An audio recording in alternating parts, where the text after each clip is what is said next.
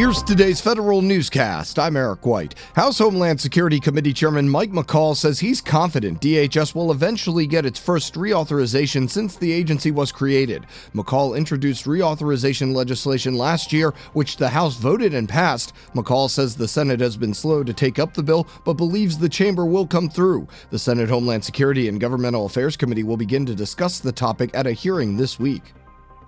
After a record year for natural disasters, the General Services Administration wants to know how it can best protect federal real estate.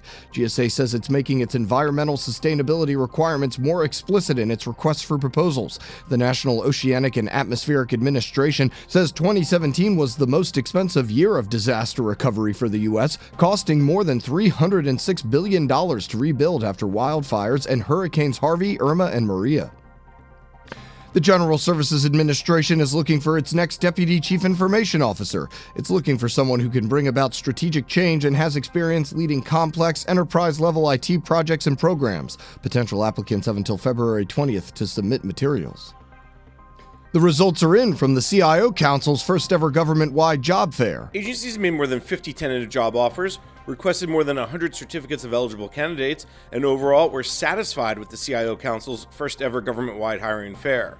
The council releases details of its November event that focused on hard-to-fill IT and cyber positions. The two-day hiring event included more than 30 agencies and attracted more than 5,000 applicants, including more than 1,800 in-person attendees. For 2018, the CIO Council says it will continue to identify ways to attract top IT and cyber talent. I'm Jason Miller. You may need to disclose if you own any sort of digital currency when applying for a security clearance in the future. The Defense Security Service says it's working with other defense policy offices to determine whether or not it should issue guidance on requiring applicants to report cryptocurrency ownership. Veterans broke a new record last year. Federal News Radio Scott Maucione reports. The veteran unemployment rate hit a new low of 3.7% in 2017, according to the Bureau of Labor Statistics. The low is a continuation of a decrease in unemployment that started in 2010. As of 2018, the veteran unemployment rate has risen slightly back up to 4%. The veteran unemployment rate is below the national unemployment rate, which currently stands at 1.4%. The government has put together multiple programs to cut back veteran unemployment, including transition services and resume help.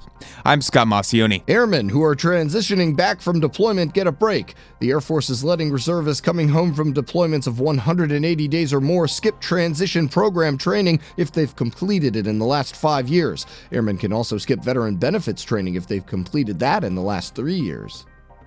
A showdown of sorts has developed between the Army and the Office of Special Counsel. More now from Tom Temin in today's Management Report. OSC says it's alarmed over an Army action in a whistleblower case. Civilian Teresa Gilbert had disclosed filthy conditions at the Womack Army Medical Center at Fort Bragg. Officials retaliated against her, including trying to get her fired. OSC sided with Gilbert. The Army said her supervisor had not committed a prohibited personnel practice. Special Counsel Henry Kerner urges the Army to reconsider. I'm Tom Temin. Railway workers turned off automated signals which could have prevented Sunday's Amtrak crash in South Carolina. National Transportation Safety Board Chairman Robert Sumwalt says the signals were out while crews were installing a safety system. 2 Amtrak employees, a conductor and an engineer, were killed and more than 100 passengers were injured. It's the third fatal Amtrak train crash in less than 2 months. Find these stories at federalnewsradio.com and subscribe to the Federal Newscast on Podcast One or iTunes. You can also follow us on Twitter at Federal Newscast. I'm Eric White.